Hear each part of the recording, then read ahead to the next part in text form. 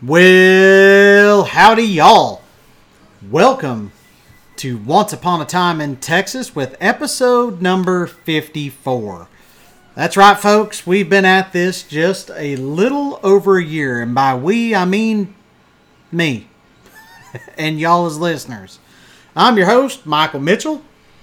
And so it's already been kind of a busy week. I've got one daughter that is our Order of the Arrow. I can't talk this morning. Order of the Arrow Lodge Chief. Order of the Arrow is a part of Boy Scouts, and it's the Society for Honored Campers, and it's kind of based around Native American themes. And anyway, she's our Lodge Chief, and it is the elections time of year, so she's always going about 9 different directions. Daughter number 2 is in color guard at her local high school, which normally you would think, color guard, that's normally just when the band and football is going on. And I would say, nay. Obviously, you didn't know about the dark, seedy underworld of color guard. After color guard season with the band and the football team, they go into what they call winter guard. And, that is just a whole lot of stuff that I didn't even know existed. So, but here I am living the dream. They go and compete. Most of them happen in the Dallas-Fort Worth Metroplex. And so I feel like I've been down to the Metroplex more in the last month than I think I have been in the last 2 years. So, but, we spend a lot of money. We go down there. We watch her compete for 4 to 5 minutes. And then we hang around and we watch others. And then we come home. Usually late at night or very, very early in the morning. But you know what? It is what it is. She's a happy girl. So we're just, I guess we're living that color guard parenting dream. And then my son, of course, he's busy doing scouts and all that kind of stuff as well as shooting. So yeah, we've been a little busy lately. Plus, I know that I always talk about getting into, or I always get into the mortgage stuff just a little bit. But yeah, I mean, we've started a new branch here in Wichita Falls, serving Texas and Oklahoma, and really any of the total 15 states that Victory Home Loans, covers. And so, really, honestly, been a pretty busy guy on many counts lately. My wife is also the president of the Red River Regional Science and Engineering Fair, or RRRSEF. And so she's been raising money for that. The science fair hadn't been going here in quite a while, and I guess 2 years ago she did an unjuried science fair just to kind of get some attention and get things moving. And then last year they actually made it a juried science fair. And this year they are up and going as a full nonprofit, and they are going to be sending the winners of said science fair to LA to compete in the US Science Fair, I guess, in a month or two. So pretty good deal, very active, lots of good stuff going on. Oh, and I'm also a member of the Wichita Falls Southwest Rotary Club, which is amazing. And I'm the Sporting Clays chair, so we've got a big Sporting Clays coming up. So we've got all that going on, and then the American Legion that sponsors our troop, Troop 2. It's American Legion Post 169. Has a barbecue cook-off competition thing going on this weekend. They've been doing that for a while now. And my wife, she might have bit off a little more than she can chew. Probably bit off more than she should have. But she is making all the awards for said barbecue competition. And I think there's like 12 awards, and she desperately wanted to use her 3D printer.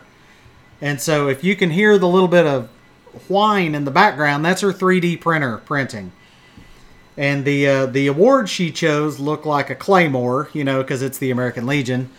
And it's pretty cool, but each claymore, to print it off, I guess, this award, like I said, it's a 3D printer, so it's printed off in plastic, and it looks like a claymore. And each one of these takes like 28 hours to print. And she's been working on this for a while. And so, yeah. Anyway, I don't know. Maybe we do too much sometimes, but we love being a part of our community and these organizations that we are in. So it is what it is. So, all right. Let's jump into what this is about this week. Roadside attractions are something from really almost a forgotten era now. They were huge when the U.S. highway system started being built. And it gave people a place to, pull their cars off the road, stop, take a break, get out of their car, check their car. And then a lot of times it just gave them a reason to stop. And so, and of course a lot of these roadside attractions are gas stations or, gift shops, things like that. So, of course nowadays we travel significantly faster. And cars are a lot safer and more comfortable. So we just tend to get in them and go without stopping a whole lot. I mean, my family's like that. We get in the car and we go. We just want to get to wherever we're going. And there's usually not a whole lot of stopping. So I just kind of wanted to take a look at some roadside attractions that are around here in Texas, including a grave, which is a little weird. But we'll talk about that. That's my last one. So before we take a look at some of these roadside attractions, as always, I do want to thank our sponsors, me and Victory Home Loans. So I know there are tons of people out there moving, and I'm sure a lot of you guys know some folks that are looking to move into a home of their own, new home, or maybe a bigger home or a smaller home, whatever the case may be. If you know someone that's looking to buy a house, send them my way. Send them on over to themichaelmitchell.com, THEMichaelmitchell.com. Remember, like I said, we serve 15 states. And so send them my way. I'd love to talk to them and see if they are in a state where I can help them out. So THEMichaelmitchell.com. Remember, I work hard to make that process faster, cheaper, and easier for the clients. Because, getting a mortgage isn't necessarily fun. Everybody wants the house, but they don't want the payment. And so, you know what? I get it. People don't want what I'm selling, and that's okay. But I do like helping people get into homes of their own and making that dream happen. So remember, when you work with me, I sell dreams, not mortgages. So there you go. So where did this week's idea come from? Well, Facebook, of course. A story popped up about a grave in a small Texas town, but it's in the middle of the road. And, we'll get to that shortly. But that really kind of got me thinking about roadside attractions. And, just some of the ones that I've seen over the years. And I thought, I wonder what kind of ones are in Texas. And I kind of wanted to look at some that are still around and kind of cool, but they're not the ones that everybody kind of knows about. Kind of like the Cadillac Ranch, out in Amarillo, where all the Cadillacs are buried face down. We've talked about that one before. Or Stonehenge. I guess the Texas Stonehenge that's down around... I just drew a blank. Not Fredericksburg. Dang it. Kerrville. Gosh, couldn't pull that out.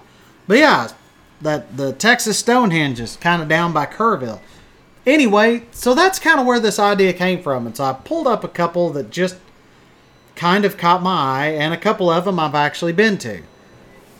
So number one is the Flying Herd of Buffalo in Abilene.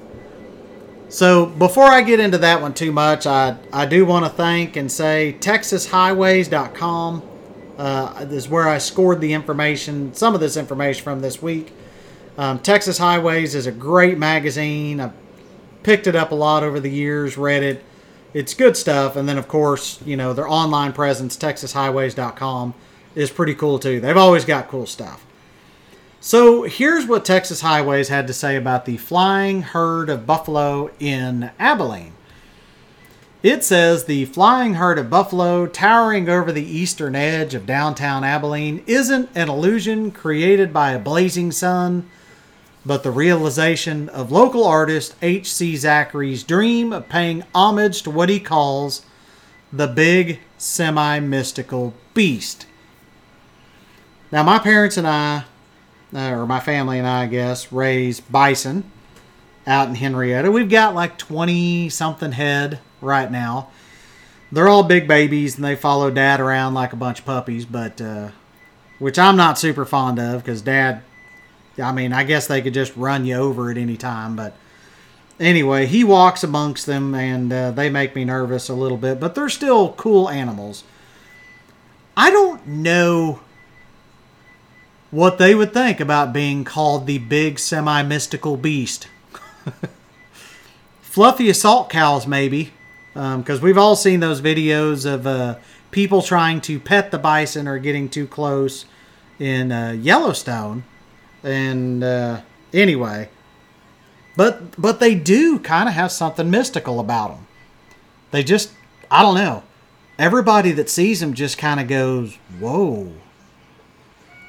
And that's the reaction that we get. They really are just kind of mystical or magical. There's just something about them that just, I don't know, gets into your soul. But anyway, they're kind of cool. So this herd in Abilene of 8 can be seen day or night. They are trimmed in lights and serve as a beacon to the downtown attraction called Frontier Texas, which I've been to, and it's great.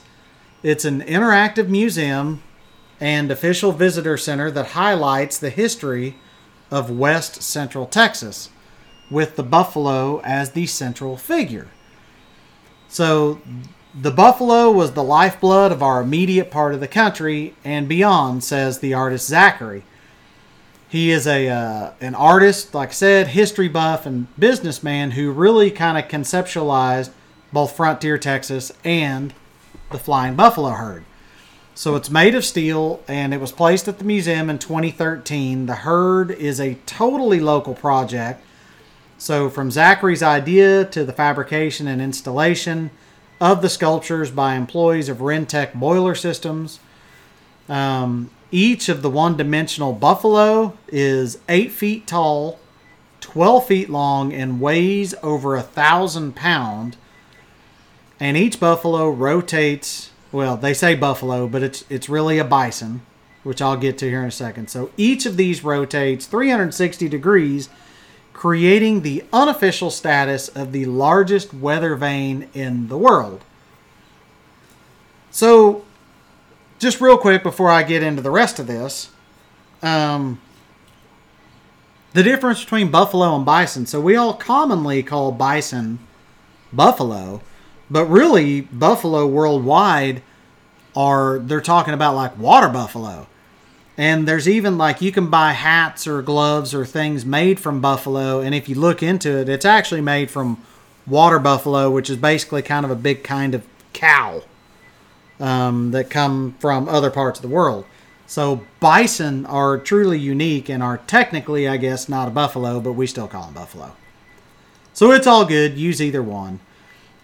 So anyway, this flying herd is hard to miss. They're mounted on individual poles, which are 30 to 35 feet high, and they're spread kind of in a crooked line over 250 feet. And they fly over the parade grounds of Frontier, Texas. So yeah, it's, like I said, it's pretty dang cool. The whole museum is just amazing. And I haven't been there in years, but definitely somewhere I'd like to go back and check out again. So number 2 is Denny the Dino, or Denny the Dinosaur, in Ira Ann, Texas. That's right, I said Ira Ann. It is spelled like Iran the country, but with an extra A, and they call it Ira Ann. So this was actually where I was a district executive for the Boy Scouts. This was my first tour of duty, I guess, my first duty station. And so I got to see this, and it was pretty cool. So back in the spring of 1964, West Texans in towns like Ira Ann were in something of an existential crisis. Agriculture and petroleum were the lifebloods of the economy, and they were kind of, falling off or waning, if you will. So Ira Ann, which is situated about 80 miles south of Odessa, and if I remember right, it's about 45 miles east of Fort Stockton, would have to get creative and cash in on one of the top industries at the time in America's economy. So tourism is the third largest money-making industry in this country, and you'd better get your town in shape if you want a part of this dollar, advised George Jordan, which was head of the West Texas Chamber of Commerce. As reported by the Odessa American at the time, Jordan went on to cite the success of attractions like Six Flags and Happy Shahan's Alamo Village in Brackettville, which were then the 2 biggest draws in the state. Six Flags, of course, being in Arlington, and then Alamo Village, which I've also been to, was in Brackettville, which is kind of outside of Del Rio. Both of them pretty interesting places. So, goes on to say, and I quote, "But just because you don't have Six Flags or a state park, don't think for a minute Ira Ann doesn't have something to offer visitors. Dream big," is what this guy said. It just so happened the community was hard at work on something that would set it apart. And on May 8, 1964, the city held its first Alley-Oop Day, a celebration of the wildly popular comic strip about a time-traveling caveman created by Vincent Trout Hamlin, or for short, V.T. Hamlin. The slate of events included barbecue, beauty pageants, and live music. So although Hamlin was not a native West Texan, nor even a long-term resident in the area, his now 89-year-old creation in the Alley-Oop comic strip was born and raised in Ira Ann. Without his life-altering stint drawing maps and art layouts for oil companies there in the 1920s, and thereby falling utterly in love with the bewitching Trans-Pecos Desert and mountains, and its literal truckload of prehistoric fossils, Hamlin may have never settled down at all. So again, like it says, apparently he traveled around drawing maps and art layouts and stuff for oil companies, fell in love with West Texas, and came up with the idea for the Alley-Oop comic strip. So Ira Ann jumps on that bandwagon and creates Alley-Oop Park, which is a big park of concrete characters from the Alley-Oop comic strip. And it's a pretty cool place. The little museum was still open back in the day. Apparently it's not anymore.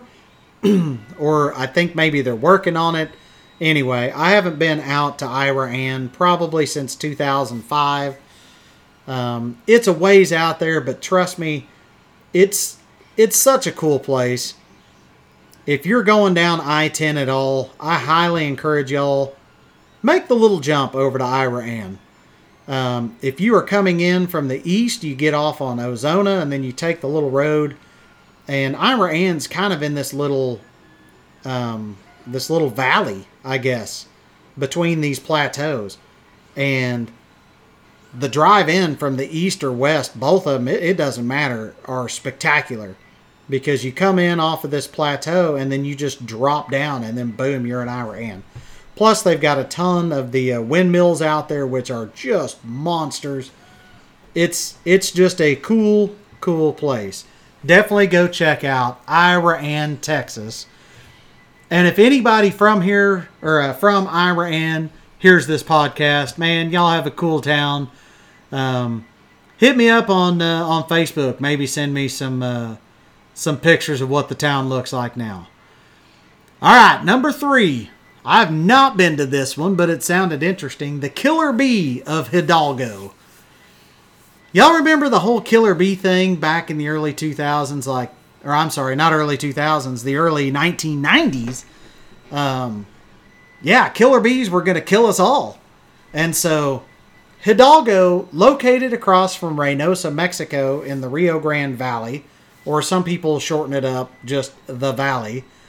Hidalgo has a rich, multicultural history and a vibrant community. It has 2 of the largest annual events in South Texas, the Music, Cultural, and Heritage Festival called Border Fest, which I had not heard of, and then the holiday show Festival of Lights, which opens December 1st, and I think I did read about this, runs through like January 4th or 5th. It's also home to the day trip worthy Old Hidalgo Pump House Museum and World Birding Center. Yeah, birding as in birds, not birth. So yeah, birding. Because lots of birds travel through Texas as they migrate. And so, anyway, this sounds really interesting. But in terms of the town's enduring iconography, that's what Texas Highway said. That's hard to say. It's going to be hard to beat the 2,000-pound Killer Bee statue that inhabits the entrance to Hidalgo City Hall. So how did this large insect sculpture come to stand in Hidalgo? And perhaps more importantly, why? So the buzz started in 1990 when the first colony of Africanized killer bees was found to have reached the United States via Brazil. The outcome, literally, of a scientific experiment gone bad. The bees decided to settle just outside of Hidalgo upon arrival, where news of the event provoked widespread panic among many, and for Hidalgo, threatened to undermine the strong community spirit for which the town is known. In a flash of inspiration, the Chamber of Commerce, led by Director Joe Vera, approached then Mayor John Franz about turning the occasion that might have swept under the proverbial rug a lesser community into a bold symbol of resilience. We need to put Hidalgo on the map, Franz told the Houston Chronicle in 1993, and the gears of the merchant machine began to spin. The Killer Bee of Hidalgo, or the world's largest killer bee as it's advertised, was commissioned for $20,000 by Mayor Franz and the city of Hidalgo, with sculptor and roadside attraction manufacturer Jerome Vetras of Sparta, Wisconsin, constructing a 2-scale replica of the menacing insect. The black and yellow sculpture itself is made of steel overlain with a fiberglass exoskeleton, and the whole creature reaches about 10 feet tall and 20 feet long, not including its antenna. So, kudos to y'all down there in Hidalgo for turning a negative into a positive. That's pretty cool. And I remember the whole deal about the Africanized killer bees, and they were going to take over the country and kill us all. I haven't heard anything about killer bees in a long time. I don't know if they're contained or wiped out or what. Who knows? Maybe that's something I'll look into. So number 4, the grave in the middle of the street. This is what led me on this little, down the rabbit hole, I guess. So this is Holly Tatnall's grave in Hearne, Texas. Hearne is Hearne. So the oddity that is a random grave along your route comes with quite the story. Of course, naturally, here in Texas. Such is the case for Holly Tatnall, a black woman whose final resting place can be found in the middle of the road in Hearne. And I have driven past this and thought, what the heck, there's a grave right there. And I don't know that I ever stopped and looked. Maybe I did. There's not a whole lot known about Holly Tatnall, but here is the little bit that I was able to find about the grave and whatnot. So according to researchers, Tatnall was born into slavery in 1859 in Texas and then passed away in 1911. So at the time of her death, Tatnall was buried in a reported slave burying ground that became an African American cemetery after slavery was abolished. So in 1947, decades after Tatnall's death, the cemetery was uprooted for the sake of real estate development after the land was purchased by a real estate developer. The bodies of the buried had to be exhumed and their loved ones forced to place them elsewhere. But Tatnall's family fought back and refused to accept the decision. Her children said that they wanted her to remain where she was since it was located very close to where she grew up. So they did. They respected those wishes, I guess. I'm sure there was some sort of court hearing and fighting. But anyway, the developers said, fine, leave her there. And sadly, the developers went ahead with their project to construct a neighborhood. And they just constructed a median around Tatnall's diagonal grave. So to be specific, her grave literally lies in the middle of Wheelock Street in the small town of Hearne, located about 26 miles northwest of College Station, where Texas A&M is. There is now a placard at her gravesite that reads, "To the memory of our mother, Holly Tatnall," which her children put up with her original headstone, and it reads, "Come ye blessed." In 2007, the state of Texas recognized Tatnall's grave as a historic Texas cemetery. So it also has a Texas Historical Commission sign that reads, this single grave serves as a reminder of the area's early African American community and of the sanctity of the burial grounds. So there you go. So Holly Tatnall is right in the middle of Wheelock Street in Hearne, Texas. So it's kind of interesting, I guess.